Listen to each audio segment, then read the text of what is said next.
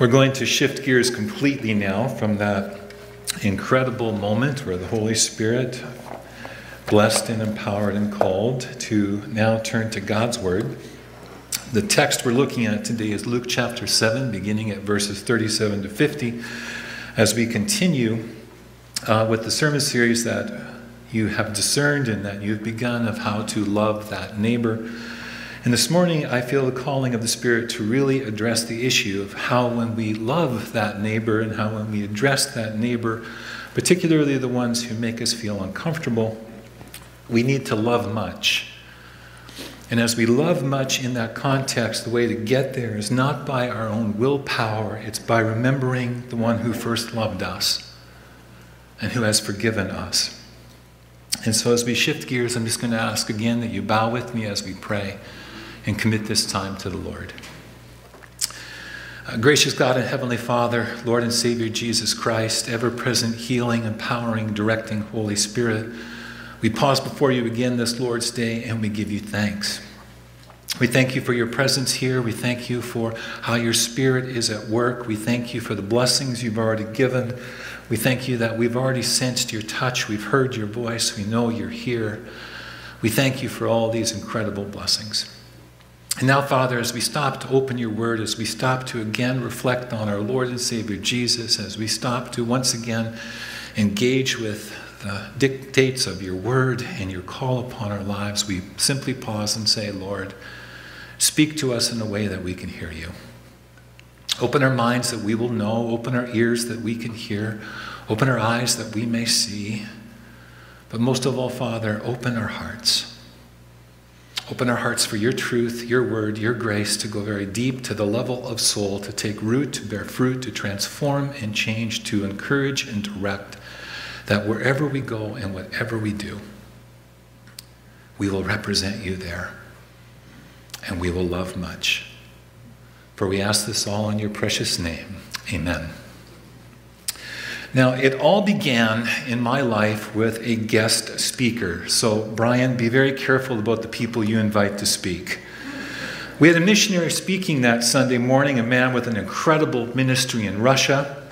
Our church family had deep roots in Russia, and they were very interested in what God was doing in the former Soviet Union. So the missionary came, did a phenomenal job. Lots of people got really excited and were blessed and amazed to hear what God was doing in that vast country.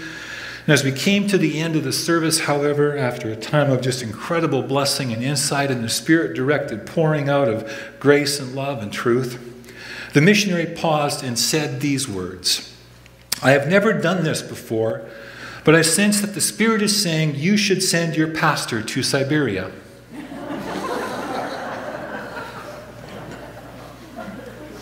There was a gasp, there was some laughter, just as you did.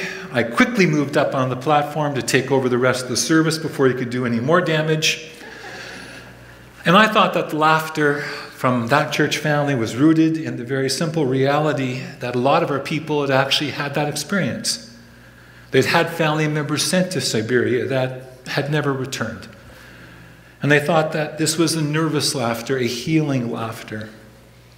Until the following Sunday, when people began to designate money to the Send Larry to Siberia Fund.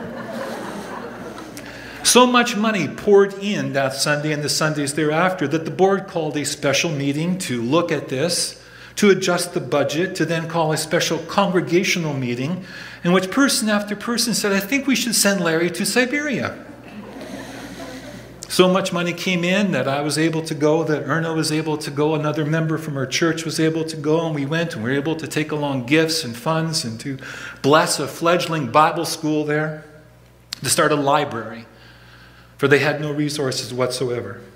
It was an incredible experience of being in Perm and that eastern part of Russia, and to engage in a life-changing ministry of seeing what the Spirit of God was doing in a world that had been so dark for so long. And part of the experience of being there included my meeting and greeting the pastor and the elders of the local church that we were working out of, Eastern Russian style. What did that mean? Sunday night, after the last service, 3 Sunday morning services, a meeting with the elders that afternoon, and 2 evening services packed to the rafters, we walked from the house that we were staying at across the backyard at minus 22 degrees Celsius, wearing shorts, t-shirts, and a towel, where we then walked into a steam room where we disrobed and took absolutely everything off and went into a room of 129 degrees Fahrenheit with 99.9% humidity with so much steam you couldn't see 2.5 feet in front of you. 15 naked men sitting together in a room, sweating openly and having a conversation with translation going back and forth between Russian and English about what God was doing in Russia. It was their way of warmly welcoming me, of demonstrating their complete openness in welcoming me. Now, having spent decades playing all kinds of team sports, and still at that point I was playing hockey 2 to 3 times a week, and multiple times a week going to a group shower filled with all kinds of men, no big deal. This does not bother me by any stretch of the imagination. I was fine with this until the pastor arrived. He came into the steam room as naked as the day he was born, walked directly across the room, stood right in front of me, grabbed me by the shoulders, gave me a massive hug, skin to skin, and said, "The Russian bear welcomes the Canadian bear," and then kissed me full on the mouth in Eastern European style. I've never gone back.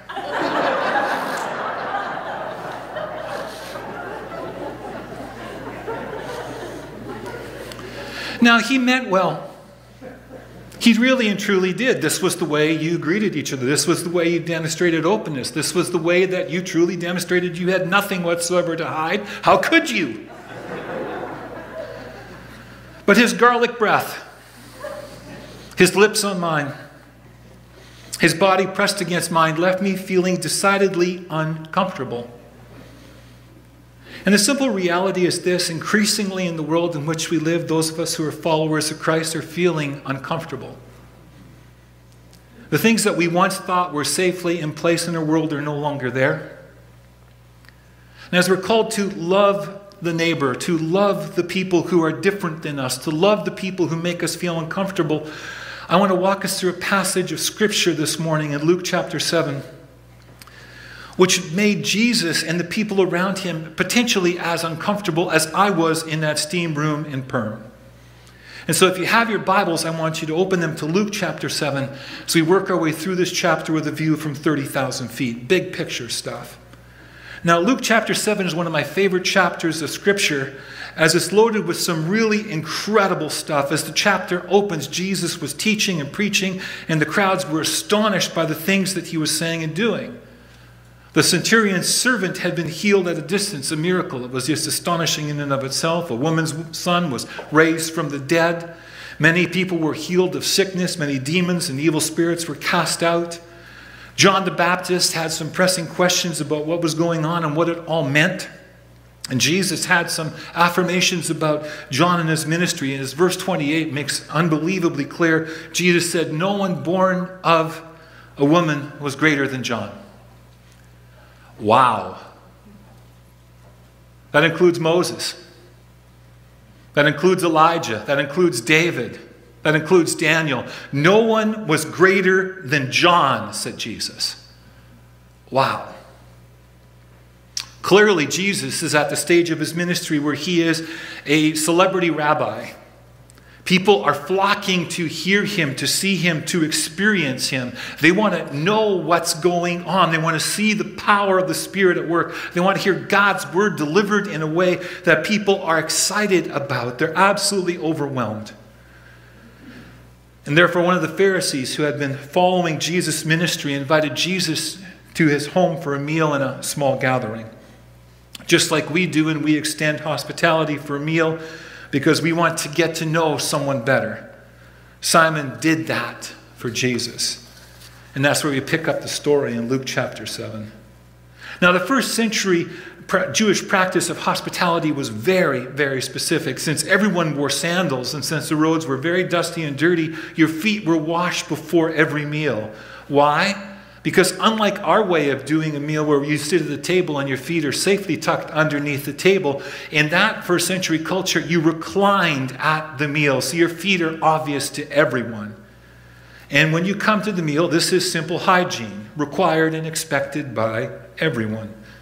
Depending on who you were when you entered the home, your host would wash your feet as a sign of honor, or a servant may be assigned the task, or as an absolute minimum, a bowl of water and a towel would be offered, and you would do it yourself as a common courtesy. Normally, the homeowner would also greet you warmly in the Middle Eastern style with a kiss the moment you come through the doorway. Today, we would shake hands, offer a warm hug, or in our COVID world, we'd wave in that direction or elbow bump. But in the first century, it would be a kiss on the cheek or even on the lips, just like my Russian pastor did to me. In addition, you might offer some olive oil that people would put on their heads to refresh and to cleanse before you come to the meal. Simon the Pharisee, however, did none of these things for Jesus when he invited him to his meal in his home. He seemingly completely ignored Jesus and the common courtesy of the day, and in doing so, he demonstrated that at best his hospitality to Jesus was out of curiosity, reluctantly given, as an indication perhaps that he considered himself superior to Jesus in every way. His actions made one thing very clear. He believed that Jesus was not worthy of such an honor and a courtesy. Jesus ignored all of these relational slights, joined the gathering, reclining together with the others at the meal at Simon's house. Then a woman entered the area who, as the Bible tells us, had lived a sinful life. That's probably Bible talk for a prostitute. And she suddenly stood behind Jesus at his feet. We can safely assume she's never been in this house before. In fact, when these kinds of meals took place, they were often held in an open courtyard or in a very large room. And crowds would come and stand around the fringes, and they would hang out and watch and hear the conversation. They wouldn't partake of the meal, but they would just observe. Gatherings like this one were often held in those open areas, and this woman had probably been standing as part of the crowd, simply observing as one of the onlookers, when suddenly she's standing behind Jesus at his feet, clearly overwhelmed and weeping with gratitude and love. We don't know the background of the story. We don't know whether it happened at that moment or whether it happened sometime earlier that day. But suddenly she is at her feet because in Jesus she had found a man who treated her like no other man ever had. Her tears fell on his feet, and using her hair as a towel, she washed his feet. That act of letting down her hair to use for a towel is an act so intimate in first century Jewish culture that you would have heard a gasp from every single person who saw it unfolding. This was unbelievably intimate, scandalous by the stories of the day. It was unbelievably uncomfortable for everyone involved to even see the woman do this, let alone to be Jesus on the receiving end of it. Her actions went beyond all boundaries of what was appropriate. And then she went even further. She kissed his feet and anointed them with perfume. This was a costly act of sacrifice honoring Jesus. And it was coming from a place of incredible love. With extravagant love and tears, she did for Jesus what Simon the Pharisee, the homeowner, never did. That interaction between this known sinner and Jesus, however, somehow seemingly sealed the deal for Simon the Pharisee. He knew what she was. She was a sinner. Bible talk for someone who's made a real mess of their lives.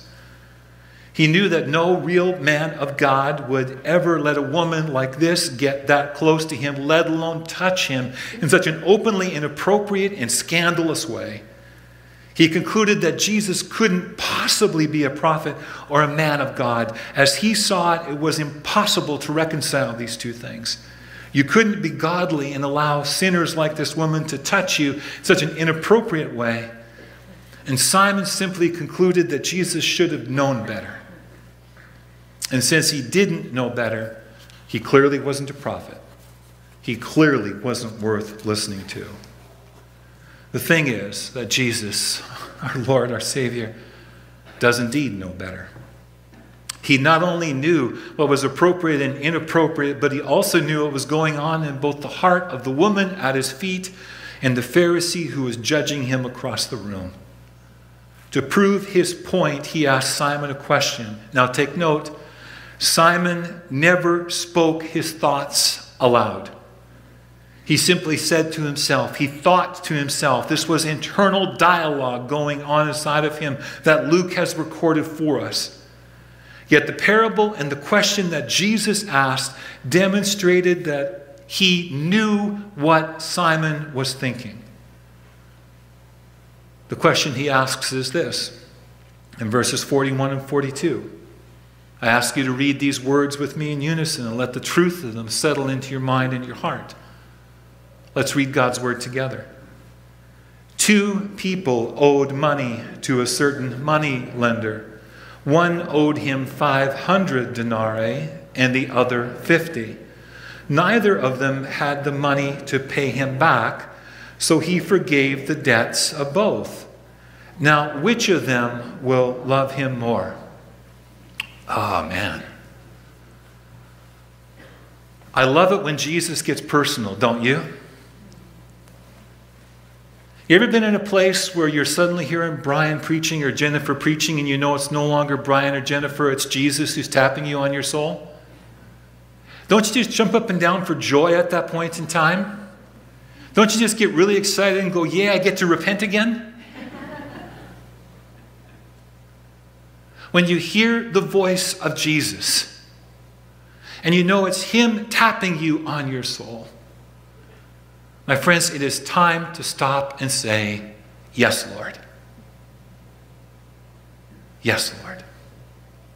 Jesus went right to the heart of the issue, which is that Simon understood nothing about the transforming power of forgiveness. Nothing.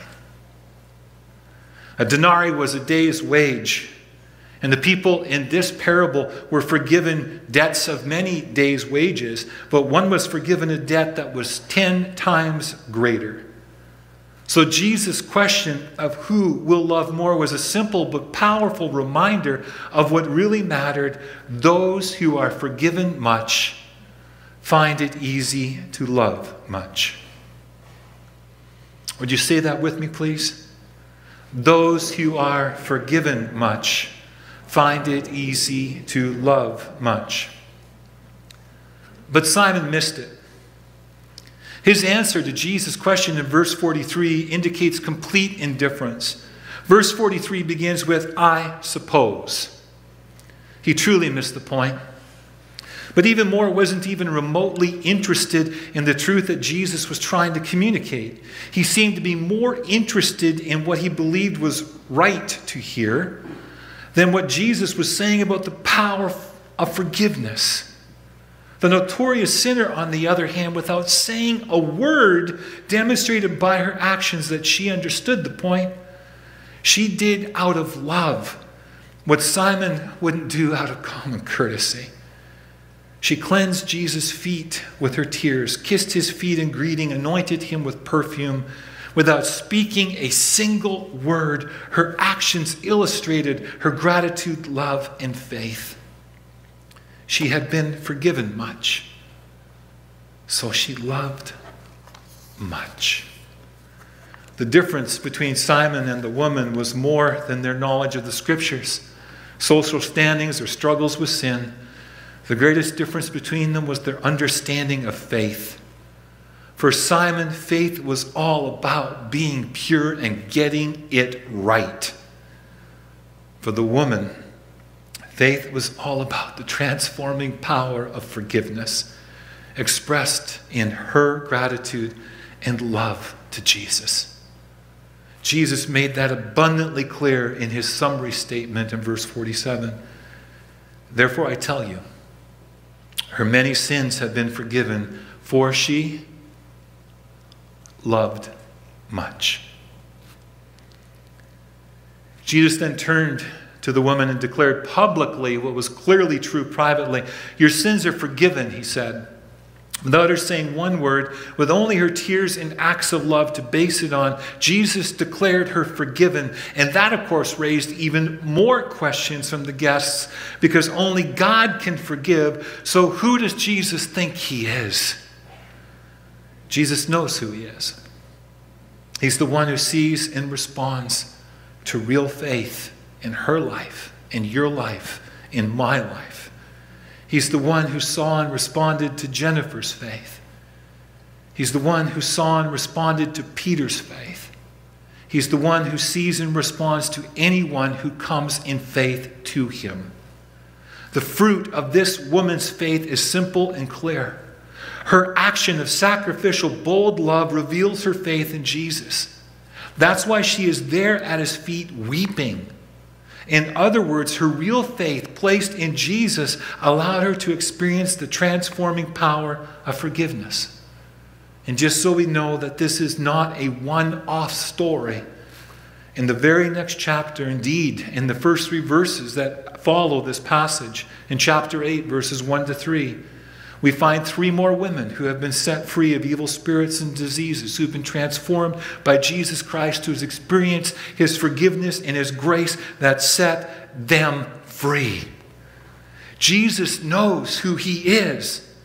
He is the one who responds to real faith and offers new beginnings and the transforming power of forgiveness. That is who Jesus is. There are many of us here who have experienced this gift of grace.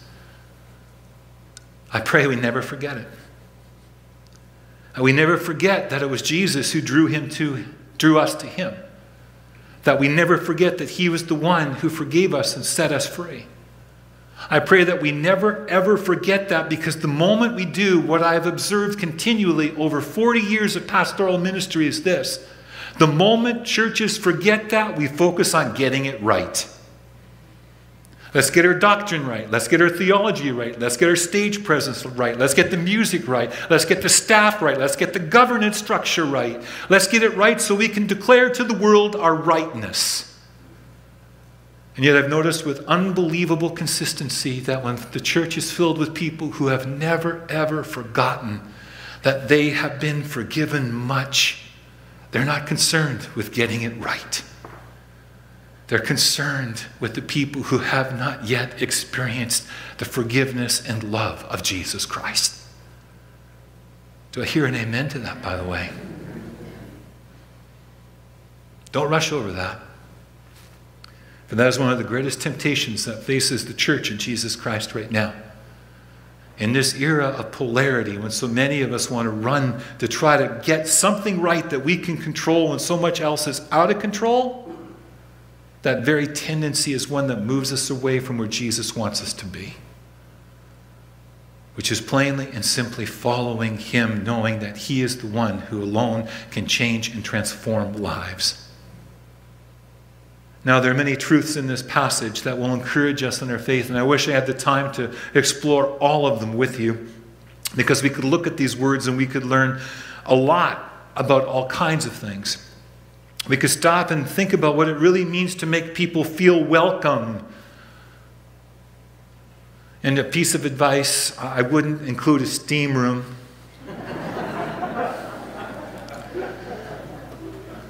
One of the greatest dangers that faces us as a church is we think we're making people feel welcome when in actuality we're turning them away. And what Jesus demonstrates to us here in the most powerful way is that we are called to make all people welcome in the presence of God. And we could stop and we could talk about that for a long time.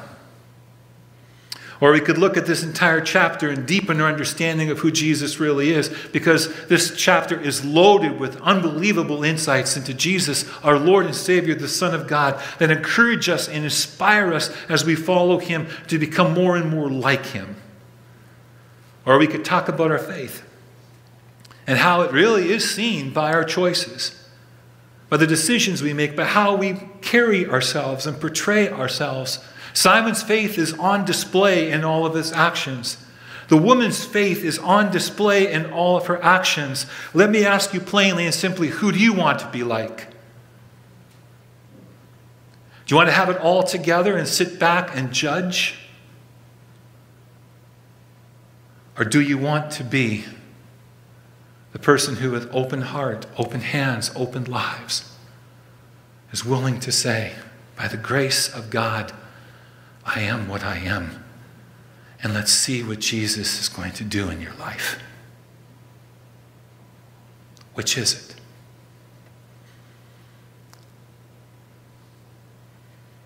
But the one truth that I feel most strongly drawn to this morning is the last one. It's the one I've been emphasizing all the way through. When we are forgiven much, we love much. And I simply want to say two things about this. Jennifer, I know that you have experienced this truth. You've experienced what it is to be forgiven by Jesus. You believe it to the core of your being. It comes out of you in waves. I see it, I experience it, and I simply remind you that on this day of ordination, never forget that this is why you and I do what we do. It's because Jesus has forgiven us much. Therefore, we are called and able to love much. Secondly, my friends, when we are forgiven much, we know that everyone needs to experience the transforming power of forgiveness. That neighbor that we're called to love and engage with might be a self-righteous hypocrite like Simon was. It might be someone who's known for, quote unquote, what the Bible calls a sinful life. It might be someone who makes us feel really uncomfortable standing in a steam room chest to chest. Jesus calls us to all of them. Those who already know him and those who do not. And how we respond to the call of Jesus at that point in time is plainly and simply based on one simple truth. How well do you know Jesus? When you know him well, you know that you have been forgiven much. I leave you with this. I want you to see these things the way that Jesus sees them. As you talk about what it means to love that neighbor, as you engage some of the hard challenges of this generation, I want you to trust him the way that this woman did. And it's my prayer that for all of us, not only as White Rock Baptists, for all followers of Christ, of all associations and denominations, that this is where I stand to the day that I die, and I invite you to join me in the process. I have been forgiven much. Therefore, I will love much. And may we all go and do likewise. Amen.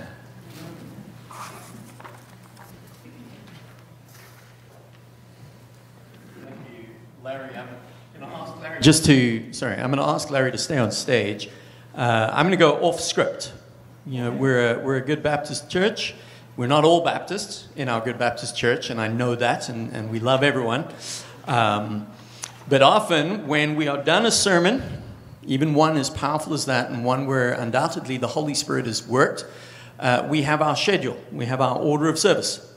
And we close with a hymn, and then we have a benediction with some humorous comments, and off we go and have coffee. When the Holy Spirit is lingering, and the Holy Spirit is doing business. And so this morning, I feel compelled to do something very different. And Larry, I'm going to ask you. I'm going to ask each of us to just bow our heads and to just enter into a posture of prayer. I cannot, for even a moment, believe that we would listen to a message like that from God and not have some of us moved to acknowledge that all too often we are the Pharisee. We like to think we're the woman, but in reality we are the Pharisee. And we judge and we condemn. And so I'm going to simply invite. You don't have to. You just stay with your head bowed in that attitude of prayer. But I know I want to respond to the Holy Spirit. And I want to stand before God in repentance. And to say, God, forgive me, that all too often I have judged. I have played right Christian, wrong Christian, when you call me to love. And if I'm the only one, so be it. But if perhaps God, by His Spirit, has moved and stirred within your heart, and you would like Larry to offer a prayer on our behalf and on your behalf, as you repent, and as you say, God, would you help me by your Spirit? Remind me how much you've forgiven me so that I might love. I'm going to ask you to just prayerfully and quietly stand where you are. And Larry, for those of us who are standing, would you offer a prayer on our behalf, not because you are any better than us, Correct. but because you are our brother in Christ? Would you pray for us?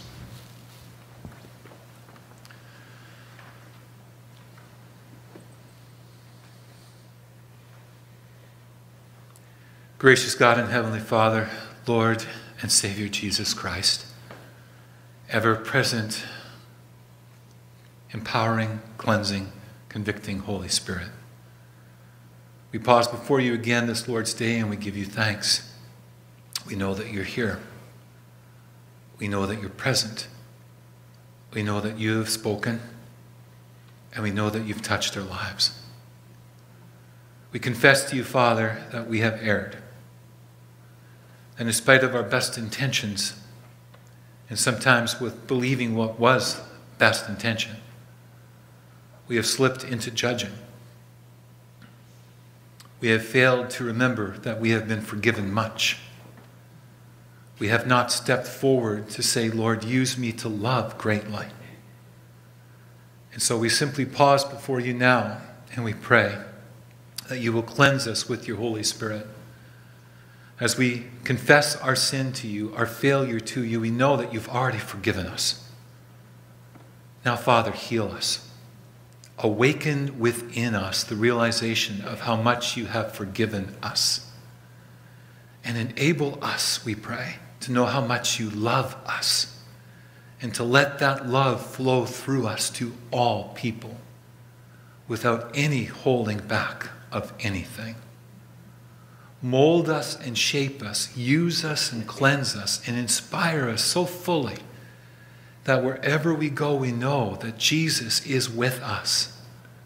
And because of that, there is hope in this world that you have not given up on anyone, least of all us. We ask this all in your precious name. And may your kingdom come and your will be done in and through our lives, we pray. Amen.